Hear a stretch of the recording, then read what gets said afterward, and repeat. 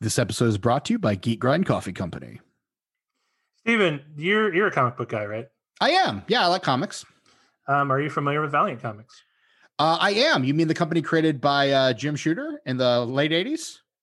Yes, the very same. Yeah. Are you familiar with the Shadow Man comics from Valiant? I am familiar. I have not read them. Well, let me tell you, he's pretty awesome. He's got voodoo powers. I mean, that's pretty great. He protects the city of New Orleans. Okay. And now, thanks to Geek Grind Coffee, Valiant Comics has partnered with them, and he has two of his very own coffee blends that you can purchase. Oh, wow. So not just one, but two comics-inspired coffees. That I'd never heard of something like that before. That's really awesome. Yeah, he's got the Spirit of the Loa private blend, 100% single source small lot Colombian from the Geek Grind women-owned farms. And there's also the Dark Roast featuring one of his villains. Excellent. That's fantastic. And this all is single source coffee from the Colombian women-owned farms that Geek Grind uses to source their coffee? Yeah, absolutely. One and the same. That's phenomenal. And I think it's so cool that Geek Grind does that and specifically customizes coffees for the nerd experience, whether you're into nerdy movies like Labyrinth or whether you're into D&D style stuff. They've got a coffee specifically customized for you. Yeah, because they even have coming up this spring. Spring has sprung, and we're getting some Elven Enlightenment coffee. Hey. You can now get they're offering a coffee crate gift set. Comes with a mug with that awesome Geek Grind artwork and 2 bags of Elven Enlightenment. That sounds really good. I've been sipping on some Dwarven Dawn these days, and I got to tell you, that's a good blend. That's some good coffee right there. So I can only imagine Elven Enlightenment will be just as tasty. And you know what else is great? They not only have these great coffees, they've also got some tea. Absolutely, they do. So, I mean, not everyone's a coffee drinker. I know that's hard for people like you and I to imagine, but they also have tea for those that aren't a big fan. You can choose from Thurston Von Hamilton's London Fog Breaker, which is one of my favorites, an English breakfast tea. Or you can get the Meditations of the Yogi, which is a total body tea blend, which is served loose for pure tea fanatics. So a couple of great teas to choose from if coffee is not really your thing. But all of their beverages are high quality, and we here at Disenfranchised really recommend them. Yeah, 100%. So go check out Geek Grind Coffee. Use code franchise20 at checkout for 20% off your next coffee or tea order. That's geekgrindcoffee.com/disenfranchised and use promo code franchise20 for 20% off your total order. Geek Grind Coffee.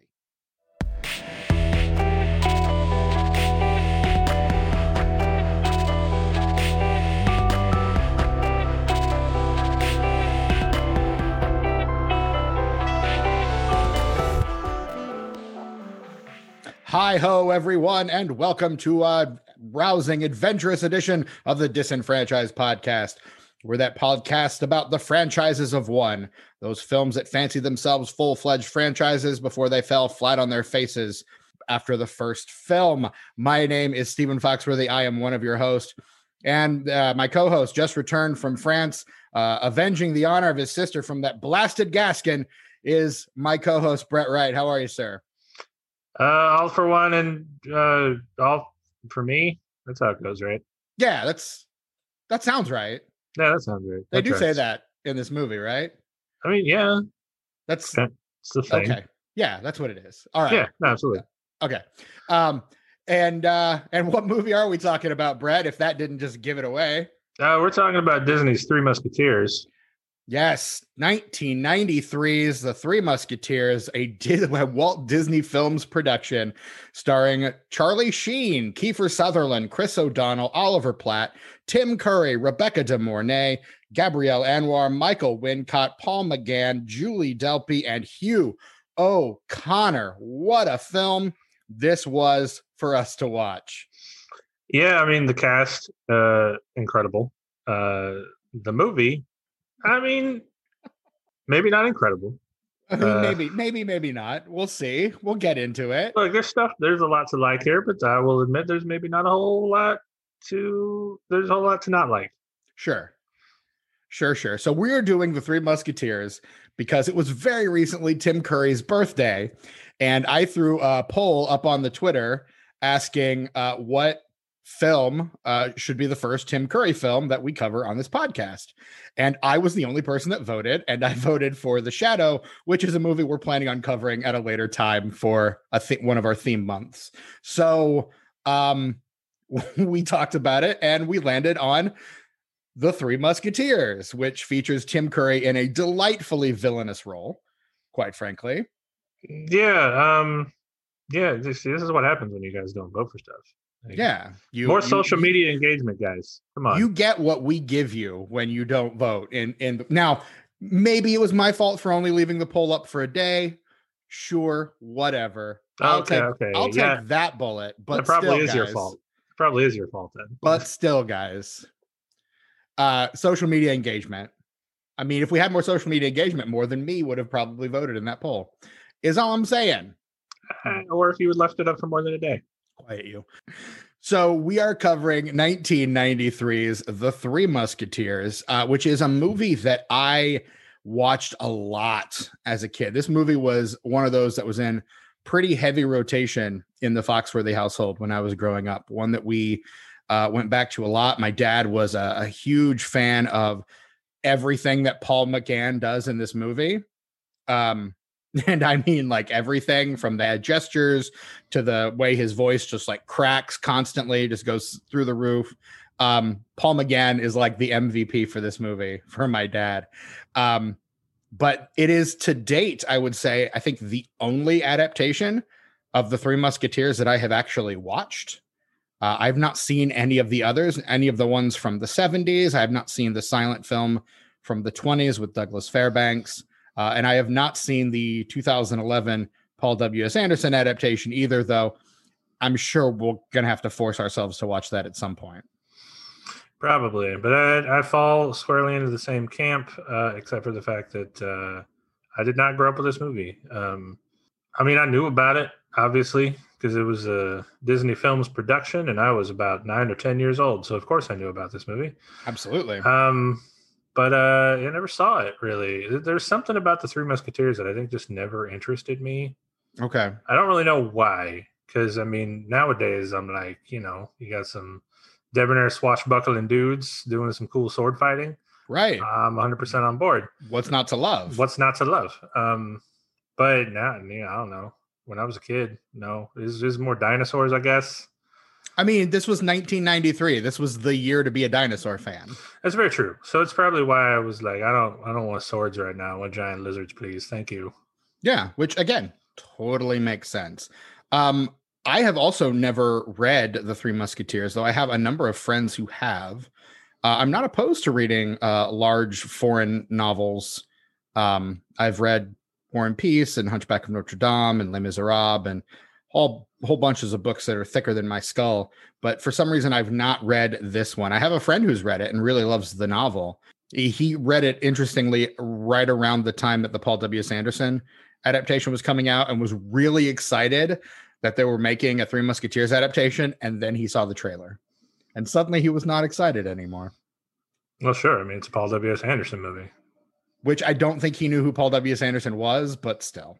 I mean, it doesn't matter if you know who he is. He still makes a bad movie. You don't got to know who he is to know he makes bad movies. But I mean, it's more the turning a swashbuckling action adventure movie into an action movie, just a straight up action movie. Which I mean, this movie takes its fair share of liberties with the source material.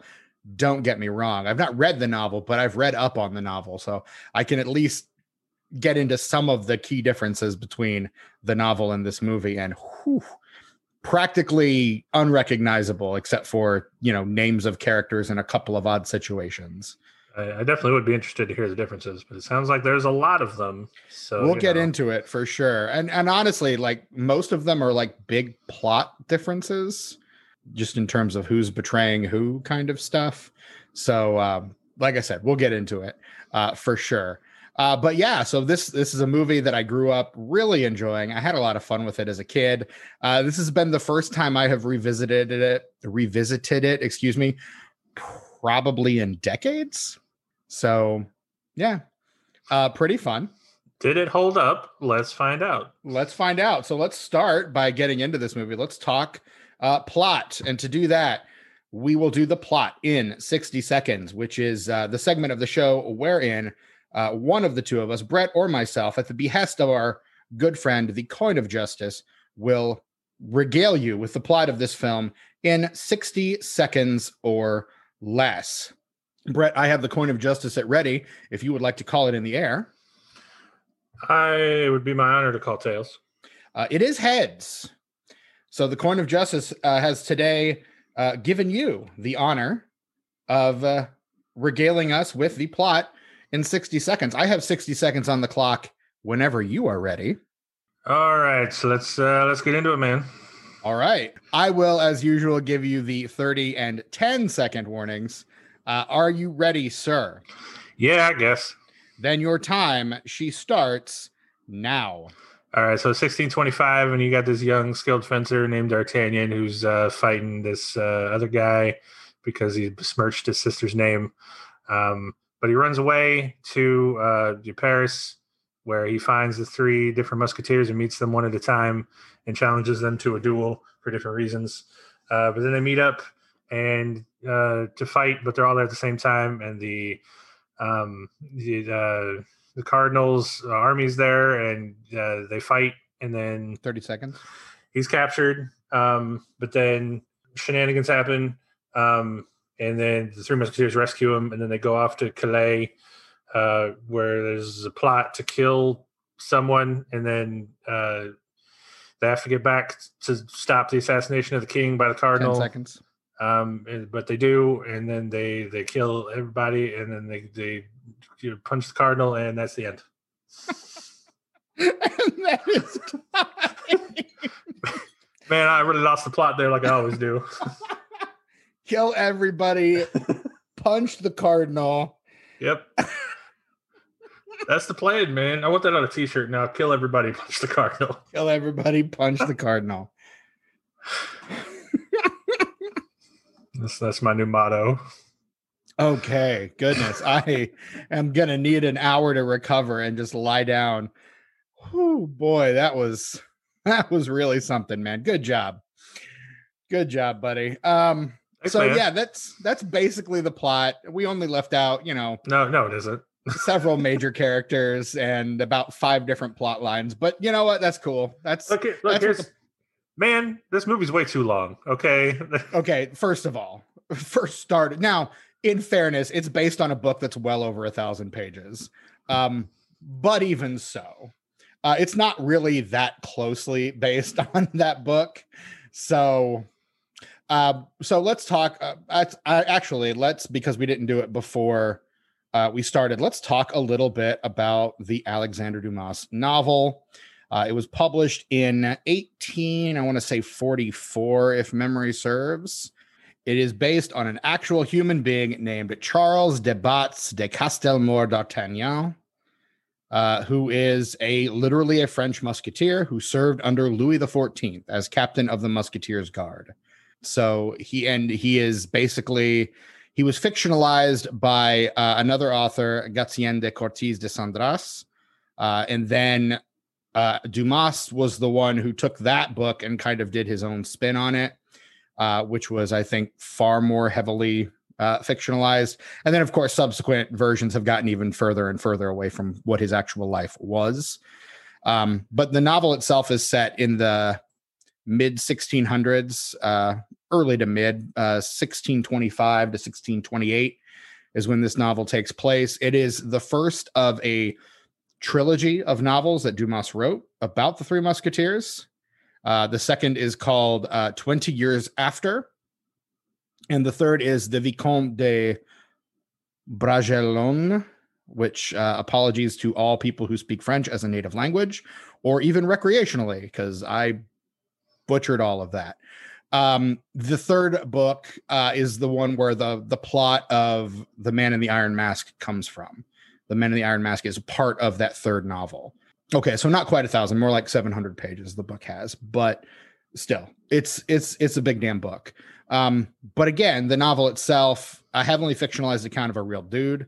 And the beginning of the movie is actually obviously it does take some liberties, but is more in line with what the book is in terms of young man comes to Paris to join the Musketeers, pisses off three guys and finds out that they're all Musketeers and is still hell-bent on fighting all of them in the same day. Like all of that. And, they're interrupted by the Cardinal's guards. He joins them and they're victorious together. Like that's all part of the book. After that's where we start to like diverge. The Cardinal is, for all intents and purposes, based on what I've read, still kind of the mastermind villain of the piece. But the other villains, Rochefort, Milady de Winter, and the Queen of France are all much more prominent in the book than the Cardinal seems to be. The Queen is actually having an affair with the Duke of Buckingham.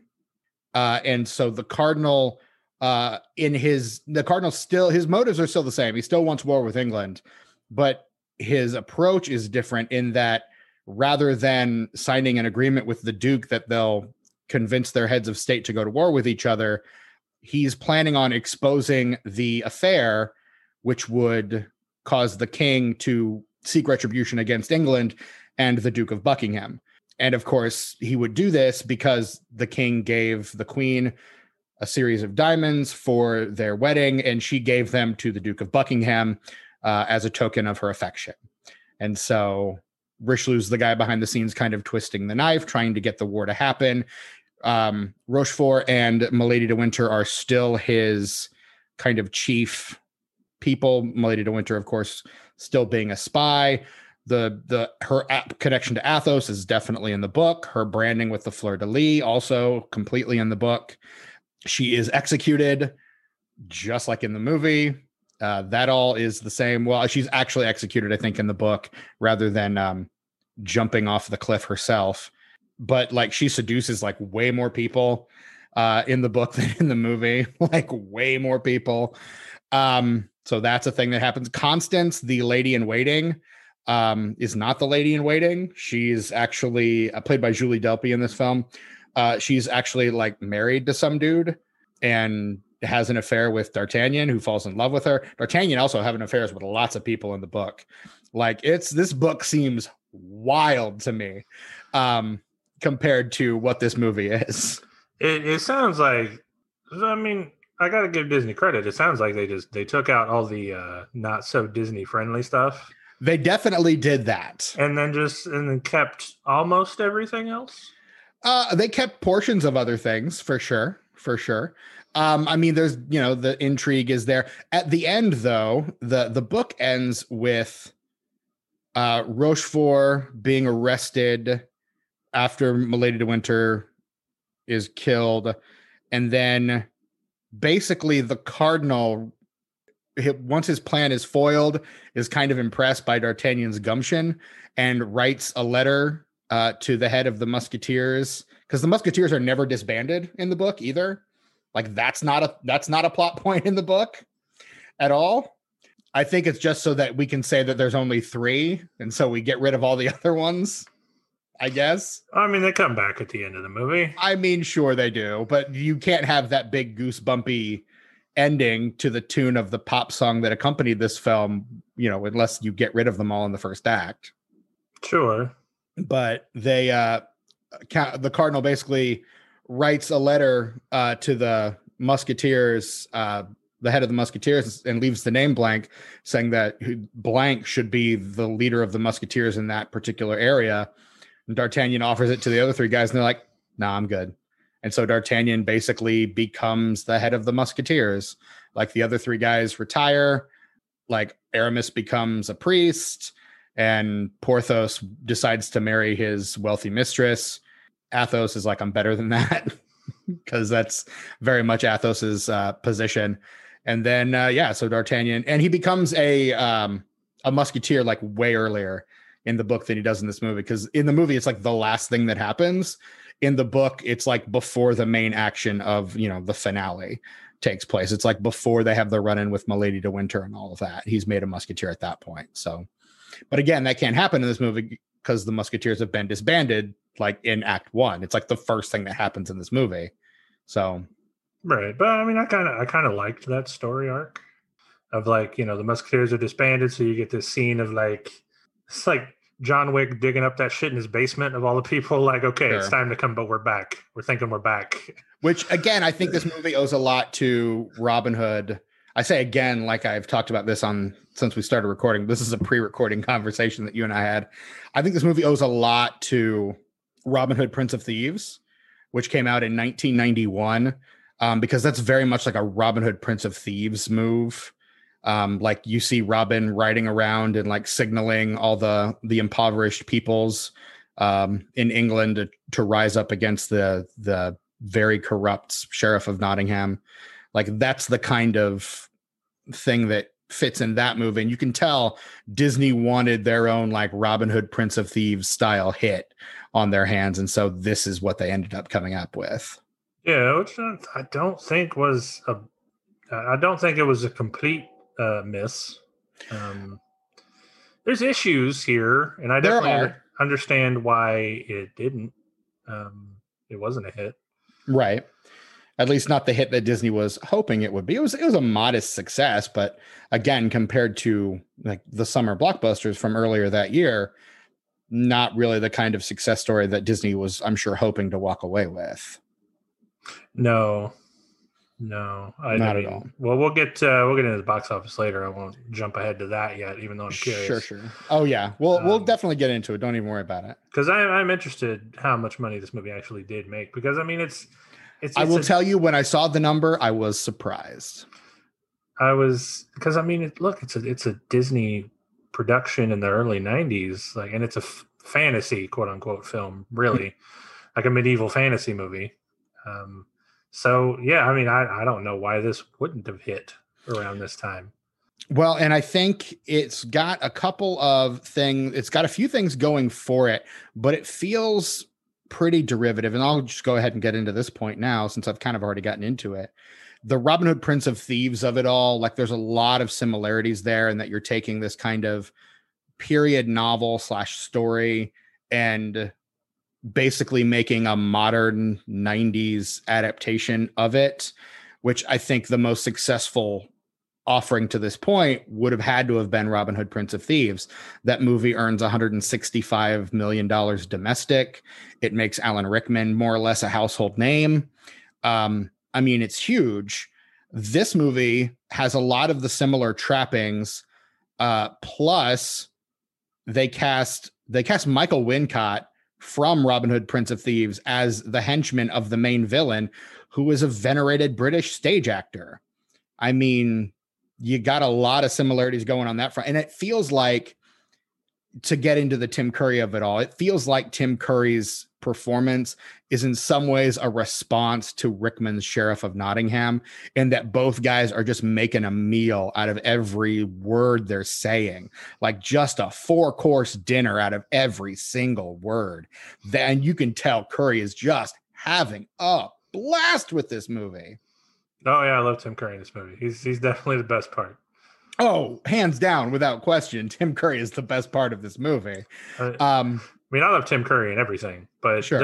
this though, this fantastic stuff. My favorite Tim Curry scene, the one where he's like 1,000 gold for each one of their heads, dead or alive, and then he starts to walk away, pauses, takes a step back, and says, "I prefer dead." He's almost out of frame. And he's then almost out of frame. And then he doubles back to make sure he's fully in frame and leans into Michael Wincott. "I prefer dead." Perfect. So good.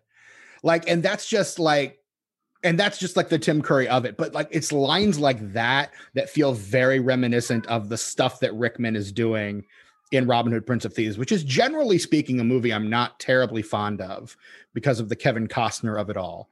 But everyone else around Kevin Costner is doing just phenomenal work. You got Morgan Freeman in that movie, Alan Rickman in that movie, even to a lesser extent, Christian Slater in that movie. Everyone's doing a pretty good job in that movie. And then there's Kevin Costner going, "Hey, I'm Kevin Costner, Robin Hood. Nice to meet you." Except that's like 10 times more charismatic than than what Kevin Costner would be capable of delivering. Let's be honest. Yeah, no, the success of that movie is definitely not because of Kevin Costner. Here's the thing, though. People loved Kevin Costner in 1991. I don't really understand why, but honestly, for me, like, I don't know. Every time you mention the name Prince of Thieves, I hear in my head Mel Brooks as a rabbi going, "You Prince of Thieves, you." Which, of course, Men in Tights is a huge parody of all versions of Robin Hood, but especially of the 91 Robin Hood Prince of Thieves. So, Yeah, Rabbi Tuckman. I love it. So funny. Every time I hear it in my head. You little Prince of Thieves, you. I'm a moil. But that's I think it owes a lot to Prince of Thieves. I also think that with the casting of Kiefer Sutherland and Charlie Sheen, you can't help but think that they're really trying to recapture that like hunky, swarthy swashbucklers who fuck kind of energy of the Young Guns franchise, which is, of course, a young, hunky, swarthy cowboys who fuck franchise. So you just, this is like young swords, really, or young muskets, which I'm sure are the critics at the time had a field day with those comparisons. But you cast two of the Young Guns in your Three Musketeers adaptation. Yes, you're welcoming that comparison more or less. Yeah, and is it just me, or does like Charlie Sheen seem like he's barely in this movie? Is that just me? No, it's not just you. Charlie Sheen is barely in this movie. Apparently, he came in late. They were originally trying to get him for Porthos. That fell through. He ended up getting cast as Aramis. Oliver Platt, Chris O'Donnell, Kiefer Sutherland all got like extensive sword fighting and weapons training. But Charlie Sheen was late to all of that because he was filming Hot Shots Part 2 at the time. So like whenever the fighting starts, he is really not on camera nearly as much as the other three, because he like I don't think you ever, maybe once or twice, actually see him riding a horse too. Like all that stuff doesn't happen often, which unfortunately, those are the scenes that really drag this movie out. So like, if he's not in most of those scenes, he's not in most of the movie. But I would say arguably he and Kiefer Sutherland were the biggest stars in this movie in 1991. I mean, Charlie Sheen, this was like in his heyday. Like Charlie Sheen was the hotness at this point in time. Let me get into the Charlie Sheen of it all, actually, while we're sitting here talking about him. This is years before he was constantly winning on 2 and a Half Men. So he does like smaller roles. I mean, he's like the second lead in the movie Lucas in 1986, small role in Ferris Bueller's Day Off. And then also in 1986, he is in Oliver Stone's Platoon, which I am pretty sure wins Best Picture that year. Like huge movie, Platoon. And he is, I want to say, the lead of that movie. It's like him and Willem Dafoe are like the leads of that movie. Yes, it is the Best Picture winner that year. And I can't tell based on because they're doing cast by credit order, and it looks like they're doing order of appearance. So I can't tell. I'm pretty sure he's the lead of that movie, though. So, yeah, I mean, Platoon, 1986. At that point, he's huge. The next year, he's in Wall Street. The year after that, he's in Young Guns, 8 Men Out, Major League in 89, Navy SEALs in 1990, Men at Work in 1990 as well, The Rookie in 1990, Hot Shots in 91. He has a bit part in Loaded Weapon in 1993, opposite his brother Emilio Estevez. Also in 93, Hot Shots Part 2 and this movie, all kind of coming. So he is, and then the next year it's Major League 2, Terminal Velocity, 96 is The Arrival. And that's when we start, like, the grip on Charlie Sheen starts to loosen. And he kind of, I think, starts to go full into the drugs, alcohol, and prostitutes phase of his career. Yeah, really, things really start to go downhill for the guy after that. Yeah, well, and then it's he plays John Malkovich's best friend in Being John Malkovich in 1999, which is a really great movie, and he is actually pretty good in it. But then, like, once he starts in He replaces Michael J. Fox on Spin City in 2000. So just within like the 4 years between like The Arrival and 2000, he's down to TV, which that was at the time before like prestige television meant that it basically meant that you were kind of washed out by that point.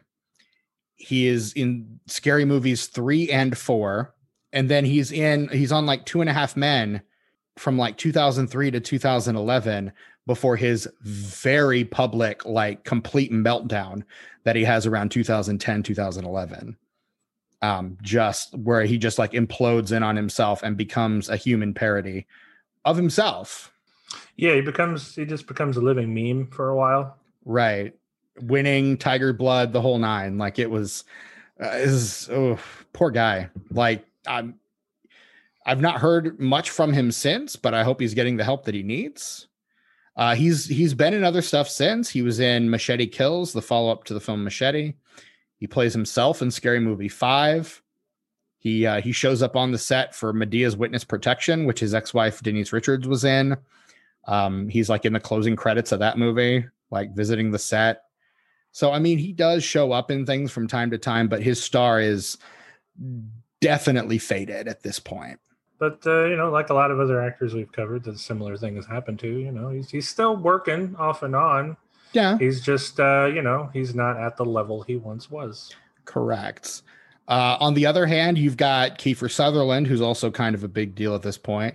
And unlike Sheen, I would say some of Kiefer's best work is in front of him. By 93, he's done at this point Stand By Me in 86, the Lost Boys in 87, Young Guns in 88, Renegades in 89, Young Guns 2 in 1990, Flatliners in 1990. He's in a movie you and I both love, a movie we will talk about on this podcast one day, in 1992, Twin Peaks: Fire Walk with Me. Indeed. A Few Good Men in 1992 also. And then he's in The Vanishing and this movie in 1993. He is a couple years away. He's just a few years away from A Time to Kill in 1996, which he is phenomenal in. Maybe my favorite Joel Schumacher movie, A Time to Kill. Really, really good movie. And then like starts to kind of get burned out as a film star, like shows up in stuff, most of it not particularly good. Like the next big thing, I would say he's the caller in Phone Booth with Colin Farrell. Which is an underrated movie, if you ask me. Right, which I've heard is pretty good. Another fairly undervalued Joel Schumacher film. And then by 2001, he basically takes the Sheen route and gets relegated to television, except at that point, he becomes once again the biggest star in the world, because the show he's on is not a comedy. It's 24, which is like the biggest show, like for a while, and kind of introduce this era of like prestige television. I would say 24, we owe a lot of our the current state of television to 24. Yeah, that show is huge. It was everywhere. Yeah. And it was on for like 9 years. Like that show ran for a long time. We forget. But for a lot of people and friends of mine, appointment viewing, it was one of those shows. I tried to get into it at one point, like season 3 or 4, and sat down and like started watching it. And then I missed an episode and I was like, I don't know what the hell's going on this show anymore.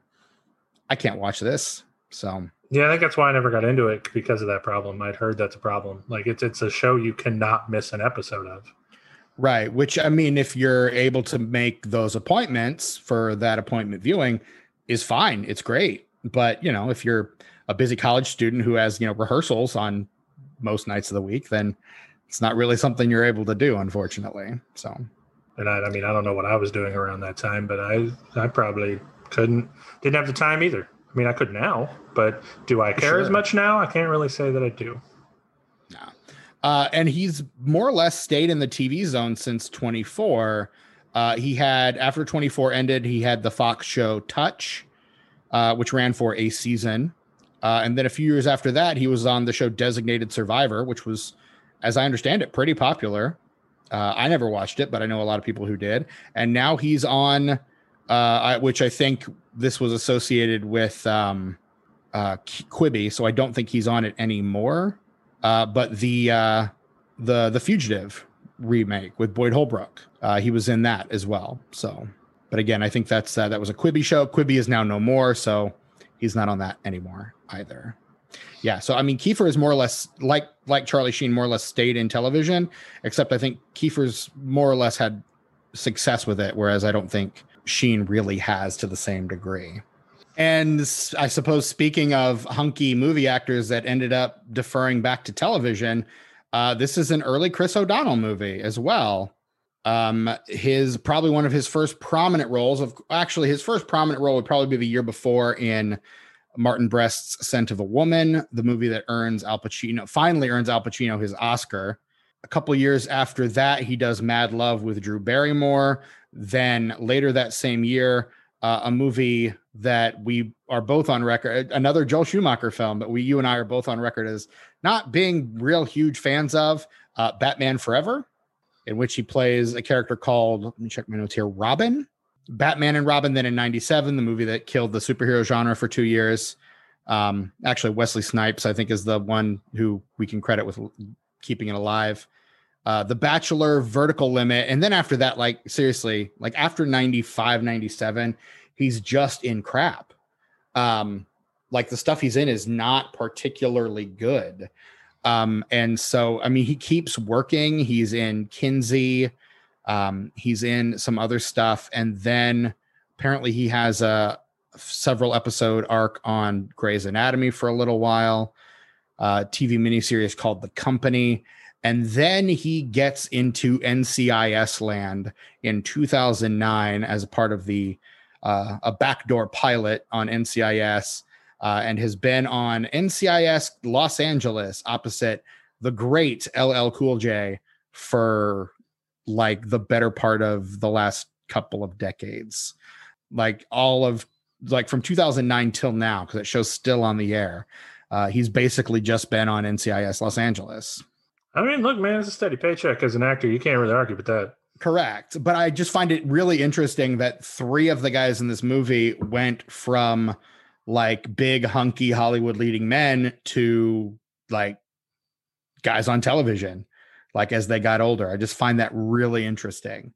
Meanwhile, Oliver Platt will absolutely show up on TV shows, but he's more a character actor guy, which I think is another part of the reason why he really sings in this, is that he's playing a character.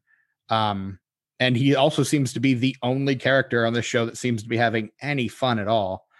So it looks like Oliver Platt actually is a part of the Chicago universe, Chicago PD, Chicago Fire, Chicago Justice, Chicago Med. Like he's in that like television cinematic universe. So he's in like all of those shows apparently as a character called Daniel Charles. All right. But I mean, so yeah, there you go. All 4 of these Musketeers ended up on TV, which, you know, again, steady paycheck. I do not begrudge them that at all, because actors got to work, man. But yeah, and I mean, maybe they grew a little, shall I say, disenfranchised with Hollywood. Oh, okay. And Oliver Platt I think he's more likely to show up in stuff just again because he's a character actor. He's very much that guy kind of an actor. Like, oh, right, the guy from The Thing. He was in the Warren Beatty film Rules Don't Apply. He's in the Jon Favreau film Chef. Like, he'll just show up in stuff. He's in X-Men First Class, which I don't remember him being in, but apparently he's there. He was on the first season of the TV show Fargo. Like, he just shows up in stuff. To which I say, good for you, Oliver Platt. He was Oliver Babish on The West Wing. Like he's done a lot of stuff and he's been on a lot of shows, but by the time 93 was hitting, he had only been in like Married to the Mob, Working Girl, Flatliners, Postcards from the Edge, and Beethoven. Oh, and Indecent Proposal and Benny and June. So there, he had a few movies under his belt, but he had not yet hit the caliber that he is at now. And his very next movie after this will be another movie we can probably talk about on this podcast one day, Tall Tale, in which he plays Paul Bunyan. Oh, man, that unlocked another memory in my brain. Opposite Patrick Swayze as Pecos Bill, I believe. Man, I forgot that movie existed. Yeah, you and everybody else. That movie doesn't exist. That's the reason you forgot it existed. Roger Aaron Brown as John Henry. Scott Glenn is in that movie. Stephen Lang, Jared Harris, Catherine O'Hara is Calamity Jane. What a cast in that movie. For a movie that bad, it's got a pretty stacked cast. Well, isn't that always how it goes? It absolutely is. Which I think is kind of a hallmark of a failed franchise starter, because you want to get like these really big names in it. And so you kind of stack your cast thinking, okay, we sign them on for like 5 movies and then they come back in the next one and we give them a lot more to do. And then your movie kind of flops and you never end up making the rest of those movies. That just kind of seems to be a steady hallmark for this show, like something we end up talking about a lot on this show, actually. Yeah, or you can go the opposite route, like the most recent Mortal Kombat movie, and just hire a bunch of people nobody knows. Correct. And honestly, a lot cheaper. Yeah, with the exception of the guy that plays Scorpion. He's very, very big Japanese movie star. Which, I mean, that's the role you need the gravitas for. So that makes sense. Yeah, I mean, he's great. He's but great. The rest of those actors are probably more, I would say, athletes, like martial artists, than they are actors. And I won't lie, kind of shows. Oh, it does. Like, I'm not going to defend the acting in that movie. The acting's terrible. Yeah. But no, look, here's my brief review of the newest Mortal Kombat movie. It's dumb. It's cheesy. It's kind of bad, but I love every freaking second of it. That movie is so good. I love it. I mean, I came for the fighting and the fatalities and the stupid ass story. I was going to say, if that's what you came for, boy, it delivered. Man, I got every single bit of it. And I could not be happier. Yeah, it was not a movie I particularly liked, but it was a movie with a lot of stuff in it that I enjoyed. So, like, again, I had fun at the fun parts, and I thought the dumb parts were dumb. So I thought most of the movie was both dumb and fun at the same time. Yeah, and listen, guys, that's a thing that is okay. Like every movie does not need to be Oscar worthy. It doesn't have to be a Star Wars. It doesn't have to be a MCU film. Even look, movies don't gotta be incredible, guys. Okay? Remember when movies just used to be movies, and we didn't like pin like so much expectation on all these things. Remember when a studio could just like release a movie and it would either do well or not do well, and everyone would just collectively move on. I kind of miss that. Times like 1993. When stuff like that could actually happen. Yeah, when this movie came out. Right. Way to get us back on track, Stephen. Hey! But no, I mean, say what you will about Mortal Kombat. Fine, whatever. This movie, directed by a gentleman by the name of Stephen Herrick, who is best known for, oh man, I've got to go through this guy's filmography because this is weird. So his first big movie is 1986, a little movie called a franchise starter in its own right called Critters. Oh, okay. 3 years later, he directs another little franchise starter called Bill and Ted's Excellent Adventure. Oh, look at that. A TV movie, The Gifted One, in 89, which I know nothing about. And then in 1991, the cult classic Don't Tell Mom the Babysitter's Dead. Well, damn. And then in between that and this movie, in 1992, he directs another franchise starter. This is his third movie that ends up spawning a franchise. This one starring Charlie Sheen's brother, Emilio Estevez, called The Mighty Ducks. Damn. And then in 93, he comes out with this movie. 2 years later, he decides to do his I Want to Be an Oscar-worthy director and directs Richard Dreyfuss's Mr. Holland's Opus, a movie I saw in theaters. A movie we recently mentioned. Correct. How coincidental. Right?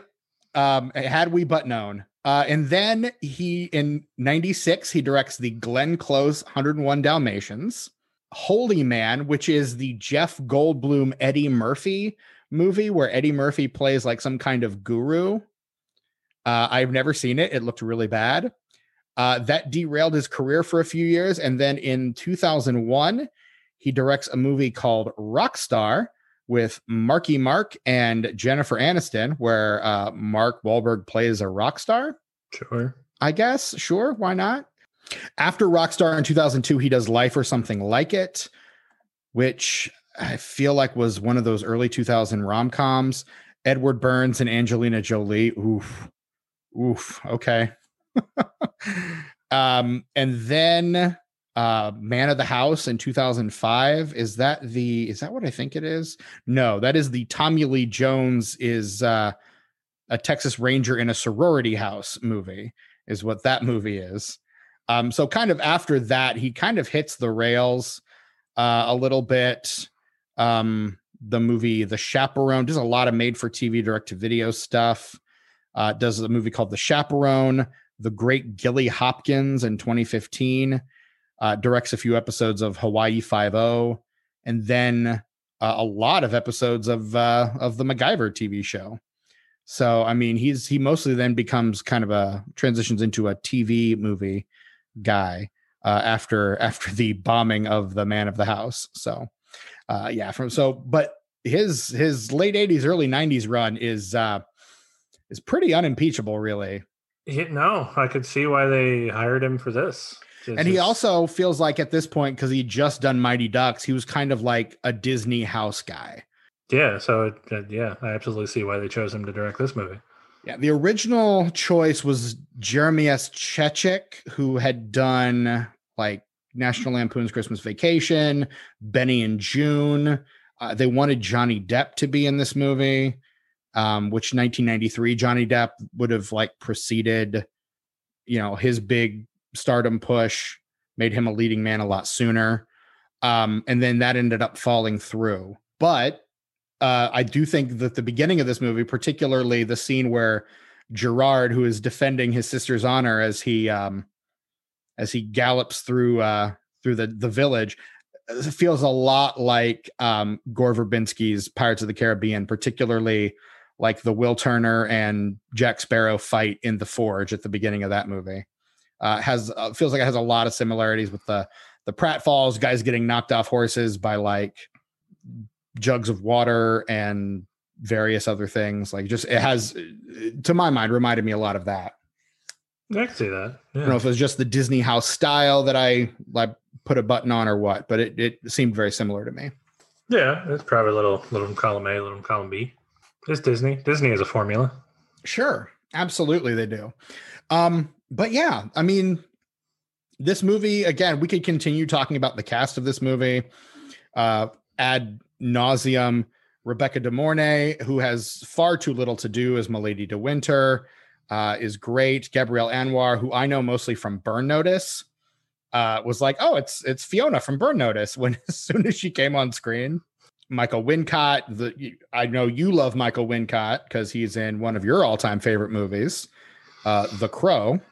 Oh yeah, I love him in that movie. I love him in this movie. Honestly, I'm going to be honest. He plays a very good villain. He is a great villain. I would particularly say he's very good at the henchman villain, because he basically is playing the same role in this that he plays in Prince of Thieves, like just like the bad guy's lackey.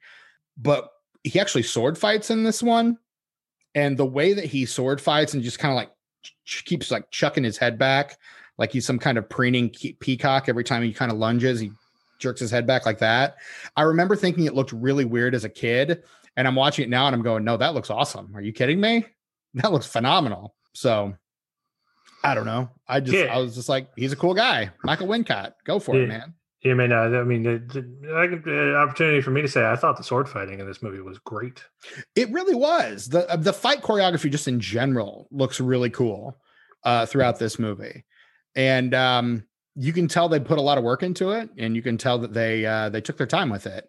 The way that it's filmed, a lot of low angles on the filming of the fight scenes. Like they were always like putting the camera like down below, like down a stairwell or on the floor. Particularly when like there were two scenes I really noticed it during the initial fight scene between the Musketeers and the Cardinal's guards when they're fighting in those ruins. There's like a doorway. and you could tell there's like stairs leading down. You could tell they just like parked the camera down the stairs and pointed it up at the doorway, and then just filmed a bunch of people like fighting going in and out of it. Because I think they have Athos fighting in there at one point, and then I think they cut back and Porthos is fighting in there at another point. So like they really loved that doorway. And then at the end, of course, during the big scene in the throne room, they did it again. And again, it's one of those things where Athos is fighting a couple of guys, and then like you cut away to a couple other things, and then like I swear it's the same shot, but then it's Porthos fighting a couple other guys, but the camera's like right there on the floor, pointed up, so you can see like all the people fighting in the foreground, which looks kind of cool. It does, yeah. The only thing that bothered me though is I got to blame Star Wars for this, but they multiple times these people have the high ground, and they're just like, no, we're going to jump down to the bottom of the stairs, so I don't have the high ground anymore. Yep. Chris O'Donnell twice does like these over the top flips when he like he has an advantage. But acrobatics are cool, yeah, man. I guess, but at the same time, you know what? High ground's better. All right. And then like during the Athos and Rochefort, I keep saying Roquefort because that's the cheese that I love that Porthos mentions at one point. Right. But it's Rochefort. When Rochefort and Athos are fighting at the end, they do these like it's a two shot, or not two shot. They're both close ups, but the camera like swivels around Rochefort, and then it cuts back to Athos and it swivels back around the other way around him. And I was like, that looks cool. That looks really cool. We don't see enough like stuff like that in fight scenes anymore. That's awesome. I want to see more stuff like that. Yeah. I mean, to be honest, there was a decent amount of sword fighting in this movie, but I feel like for a Three Musketeers movie, maybe there could have been more. Probably. There was a lot at the beginning and a lot at the end. Mm-hmm. When they kill everybody and punch the Cardinal. The Cardinal, right. But like there wasn't a whole lot in between, really. Mm-hmm. Which is weird as long as this movie is.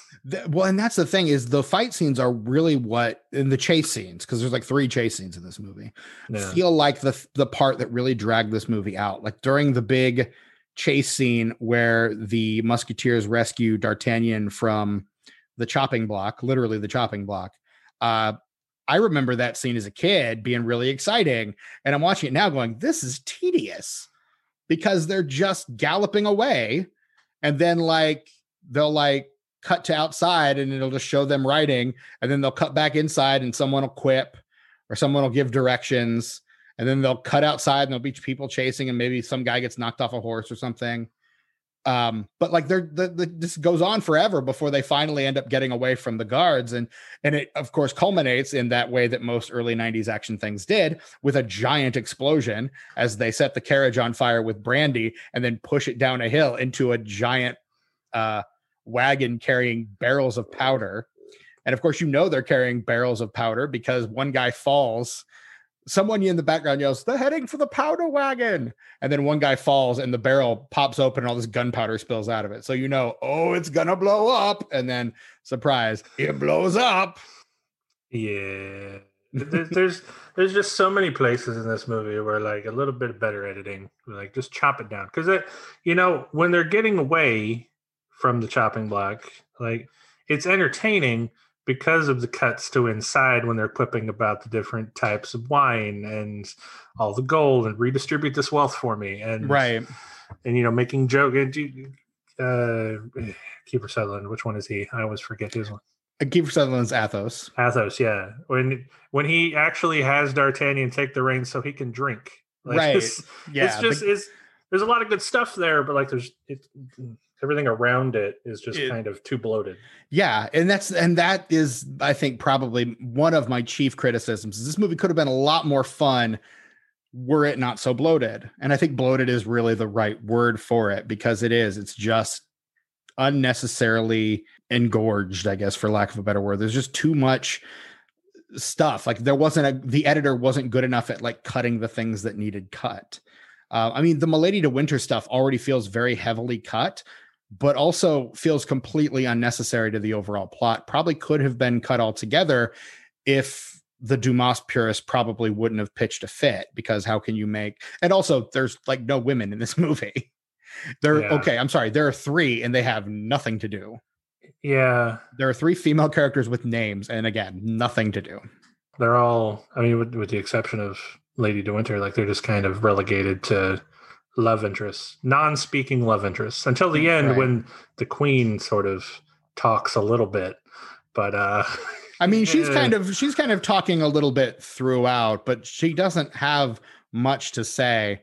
And it feels like this movie does not pass the Bechdel test at all. oh no. Because the only scene where two women are talking to each other, they're talking about a man. So like it's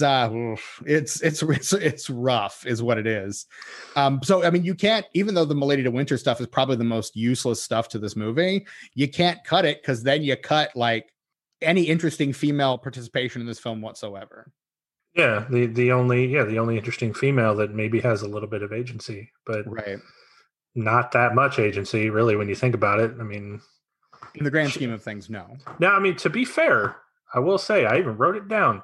What I thought was one of the best lines in the movie is spoken by Lady De Winter when she has the knife to the Cardinal's groin. She's like, "With a flick of my wrist, I can change your religion." Sure. Like that was the great line. Like so, kudos giving it to her. Right. But that's about it.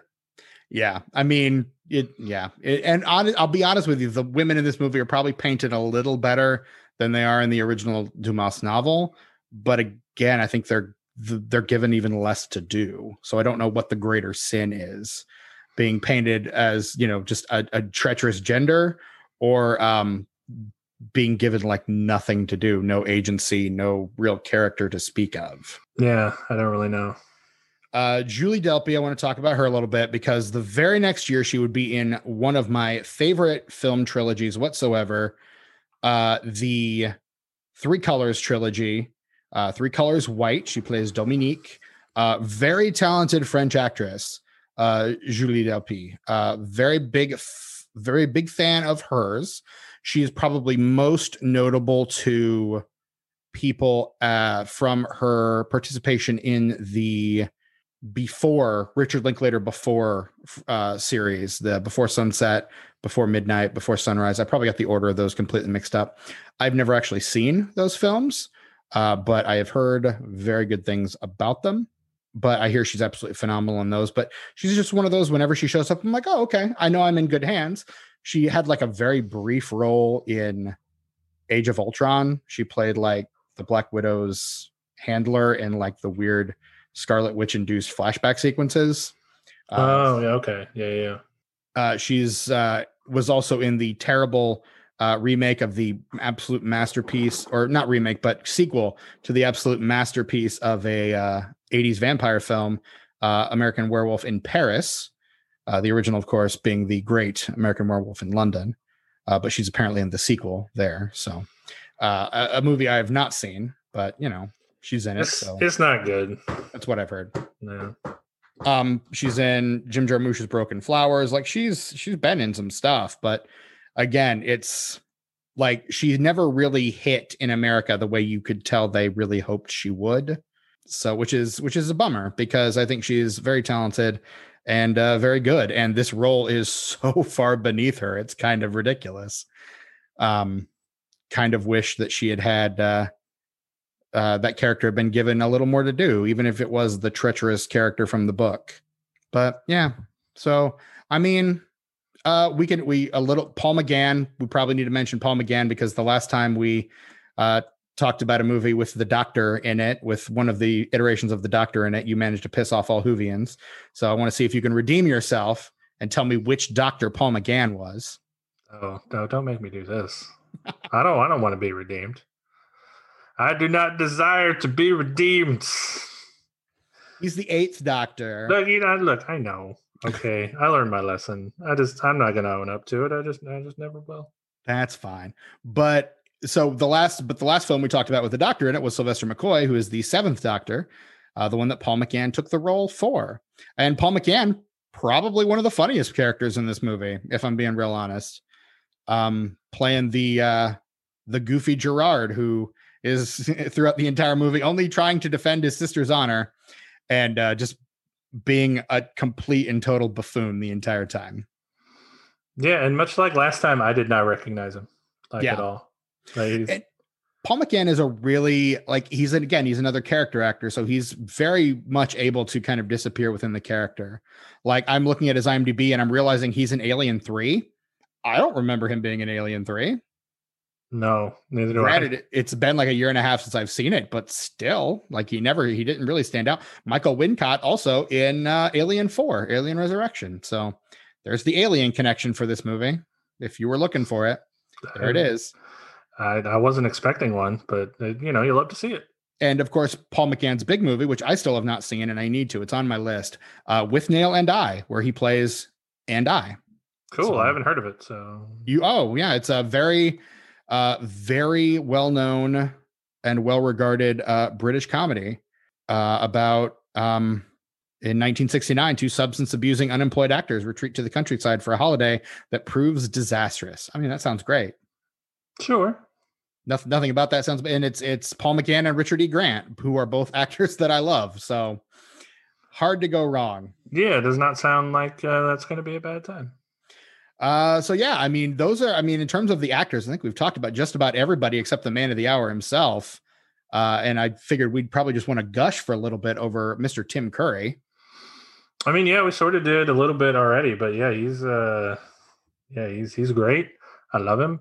I love him in Rocky Horror Picture Show. I love him in Home Alone 2, Lost in New York. Which is probably my first introduction to him, if I'm being real honest. The first time I ever saw Tim Curry in a movie was probably Home Alone 2, Lost in New York. Yeah, and but I gotta say, his my favorite performance of his in Clue. I love Clue. Clue is so good. Clue is friggin' great. If you haven't seen Clue, please go watch Clue. Clue is great. He's also great in Muppet Treasure Island, where he plays Long John Silver, and like the most knowing winking to camera Long John Silver ever. During his musical number, at one point he says the line, "This is my only musical number," which is phenomenal to me. But also did a lot of voice acting. He was on Gargoyles. He was on Captain Planet. He was in a show called Bruno the Kid. He was on the animated show The Mask. He was the villain in, what's the name of that the Mighty Ducks cartoon that they made?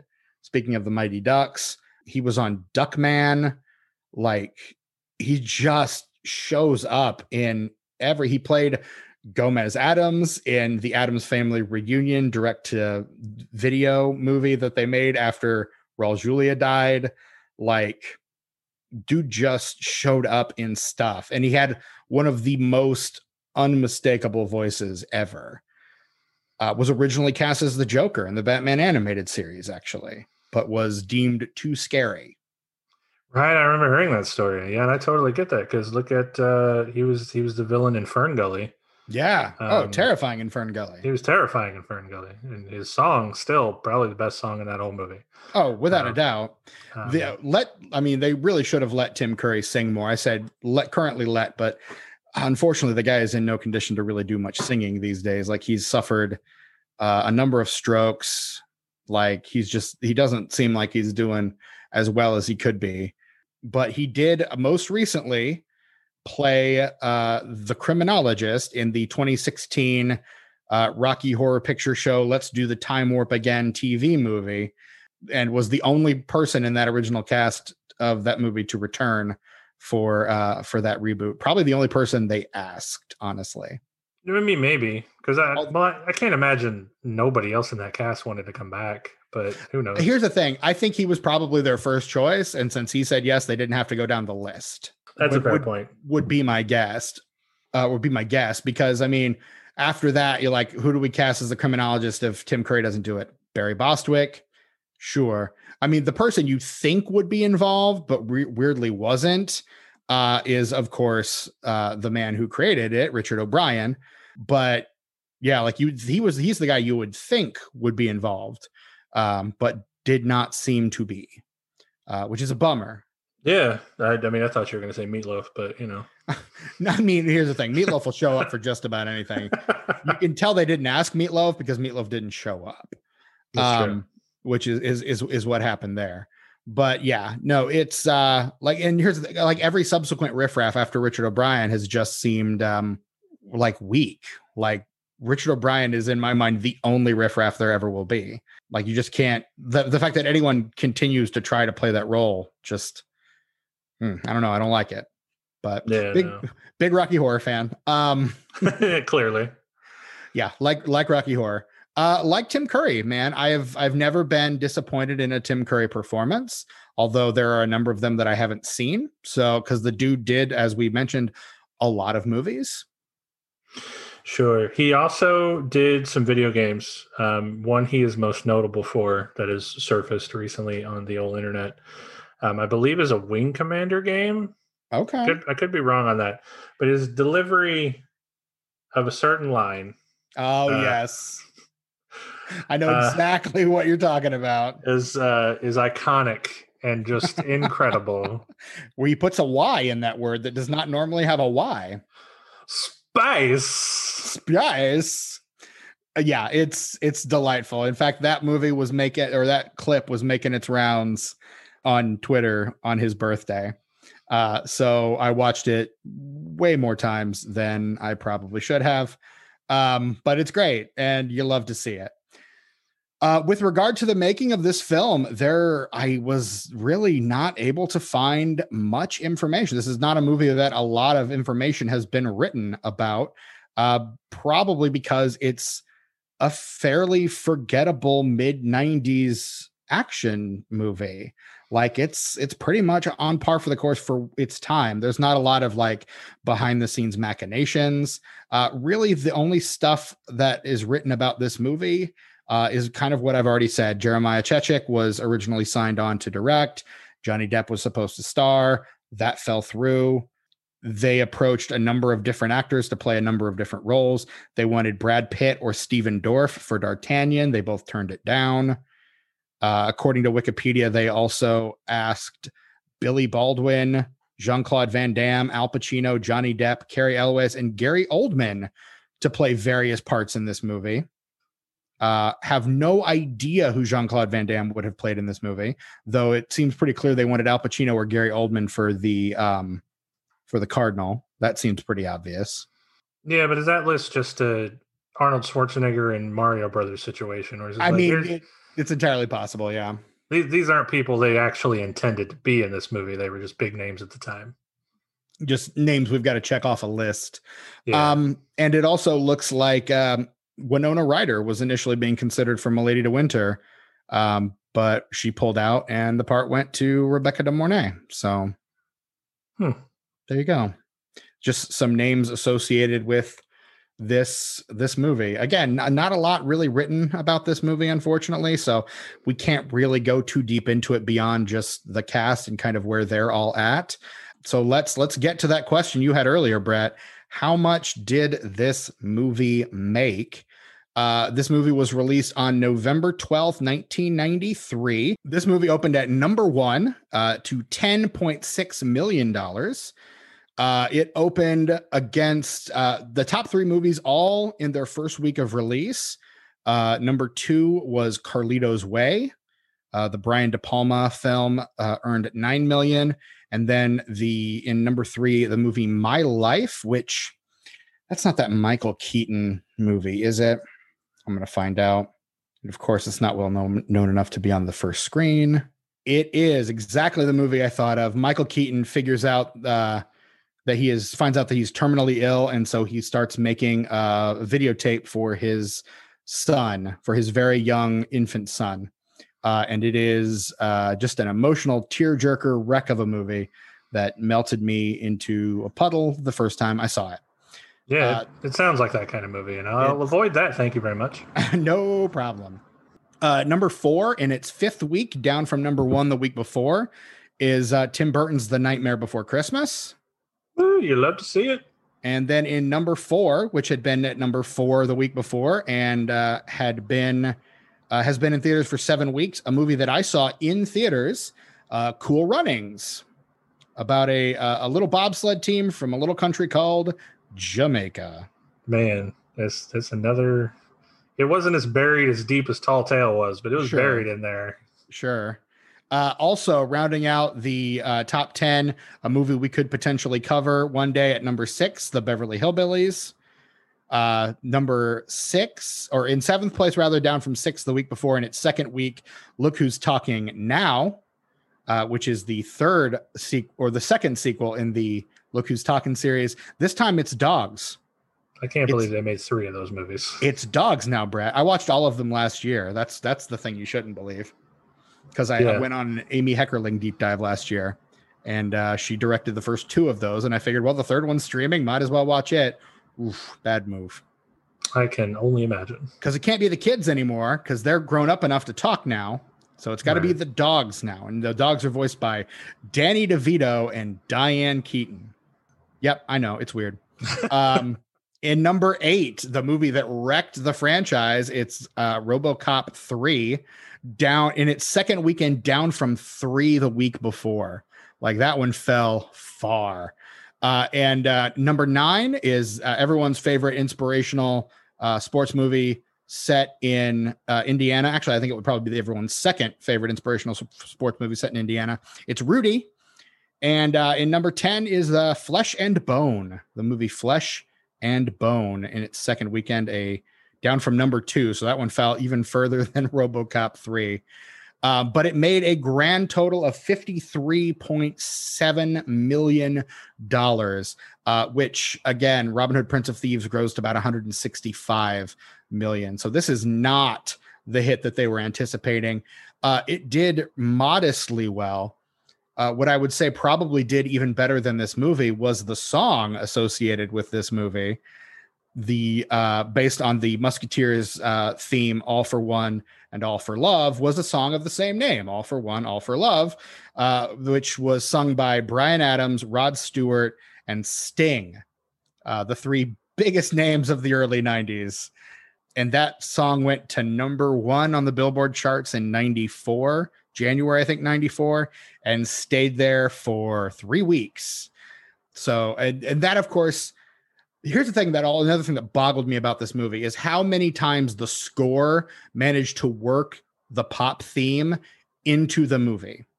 Like, anytime something like really like action forward happens, it's a dun dun dun dun dun dun dun dun, dun theme, like from the song pops in, and you're like, that's the chorus of the damn song. I don't know if I ever noticed that. I couldn't help but notice it every damn time it showed up. And of course, this is another thing that it borrows from Robin Hood, Prince of Thieves, because Everything I Do It For You, Bryan Adams' big song from that movie, was absolutely huge. And so this is absolutely trying to do that. And ultimately, that's not even as successful. So this movie just feels like an ill-advised attempt to try to recapture the Robin Hood, Prince of Thieves magic, as it were, and just doesn't seem quite able to do that. And then, it's funny to look back at like early 90s or 80s or, any of the other decades we've covered and compare them to what's going on now with franchises, right? We're like, it seems that moviegoers and people in general are smarter than Hollywood gives them credit for, because Hollywood is always like, you love franchises and shared universes, right? Well, you're going to freaking love this.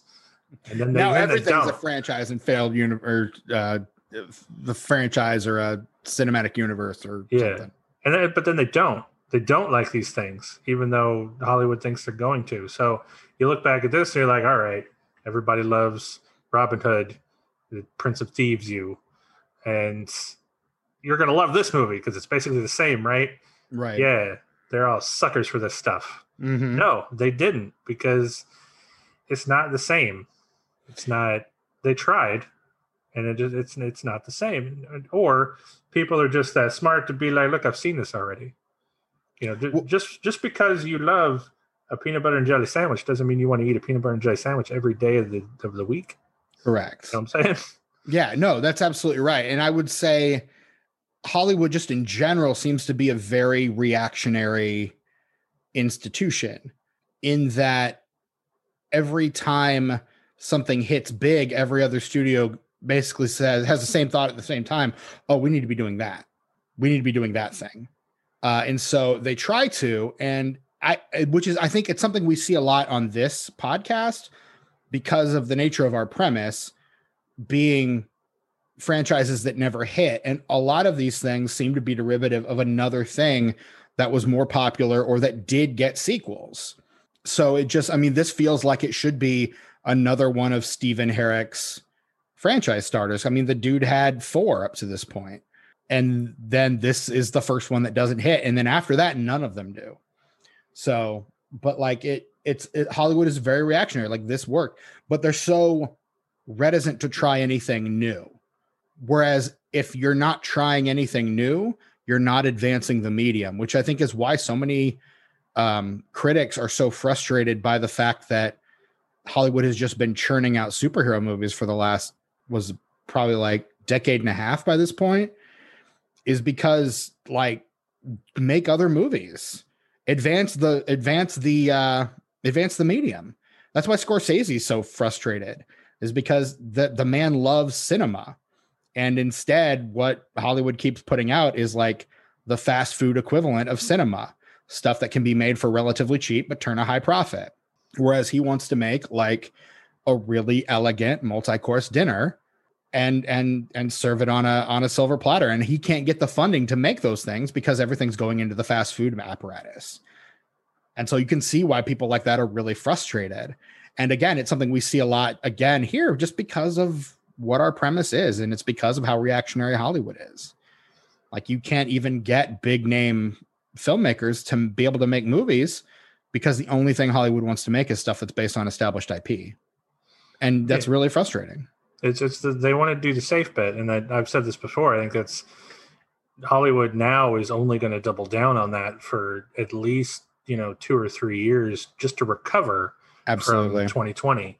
So, expect to see more safe bets in the cinema for a long time. 100%. We also should mention that it looks, for all intents and purposes, that we are getting something along the lines of a Three Musketeers shared cinematic universe based, I'm guessing, and it looks like it's going to be a French shared cinematic universe.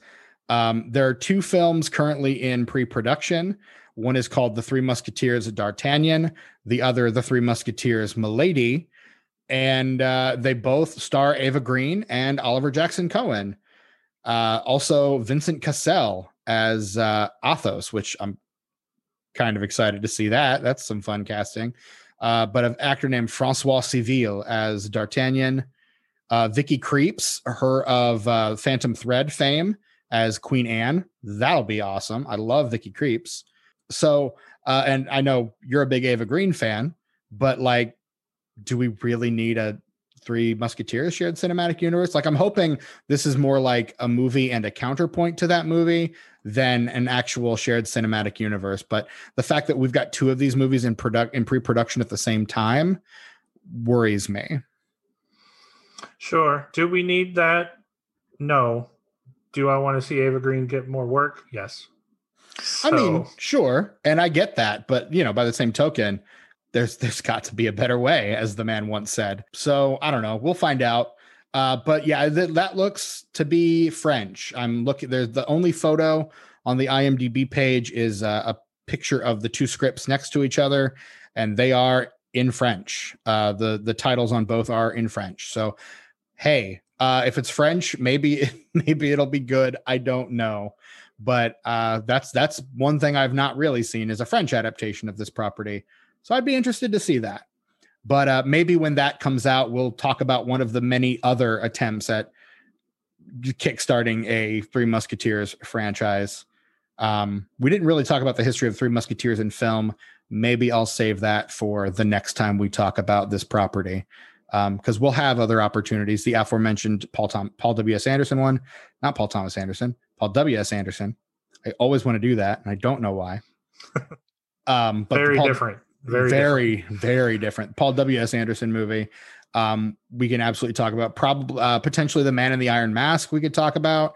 I think there was another movie called just The Musketeer that we could probably talk about too.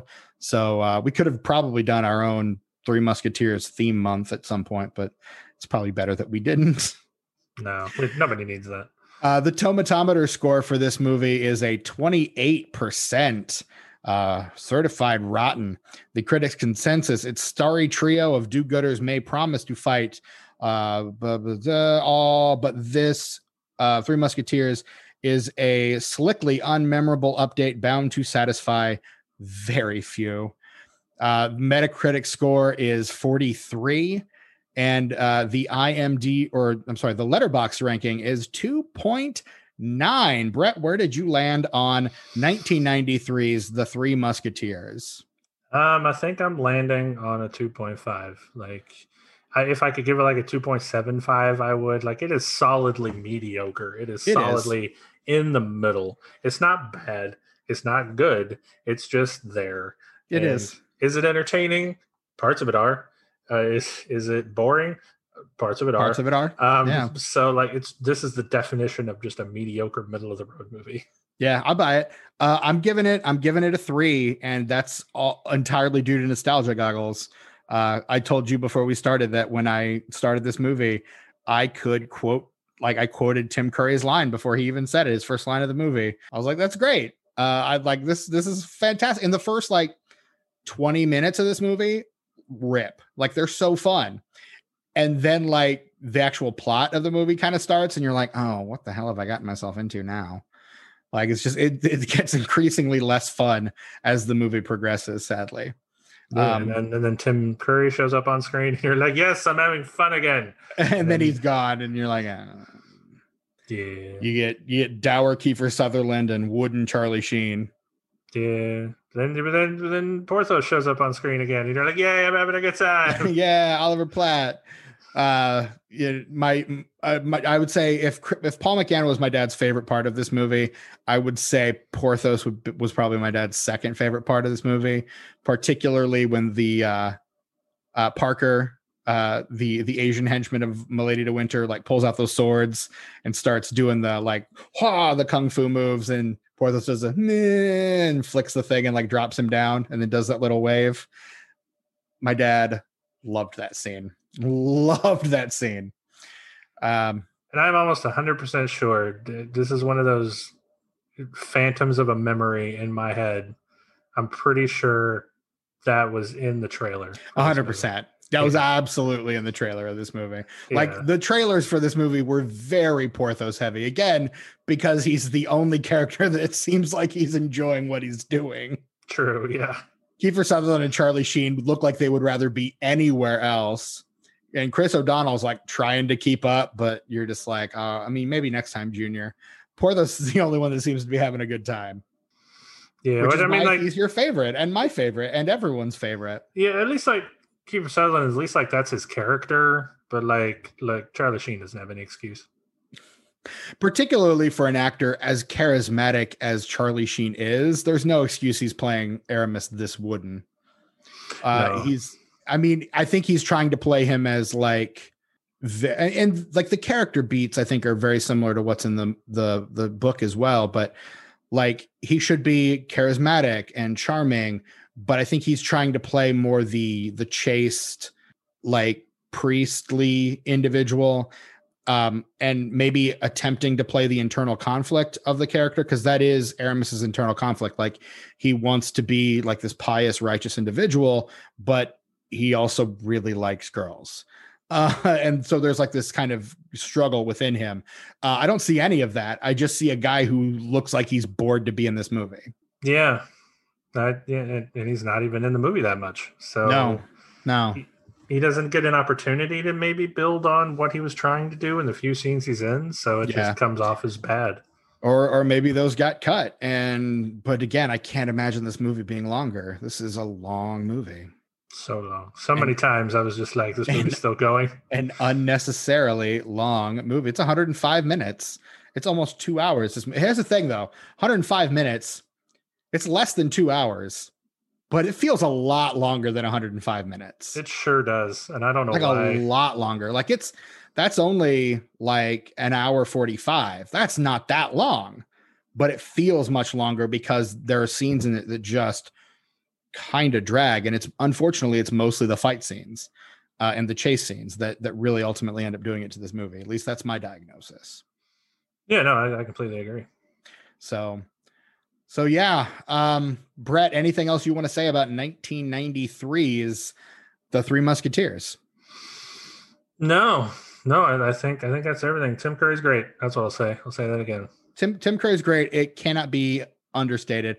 We will have other opportunities to talk more about Tim Curry as well, because he's great and he's been in a fair few failed franchise starters. So we'll get the opportunity to talk about him for sure.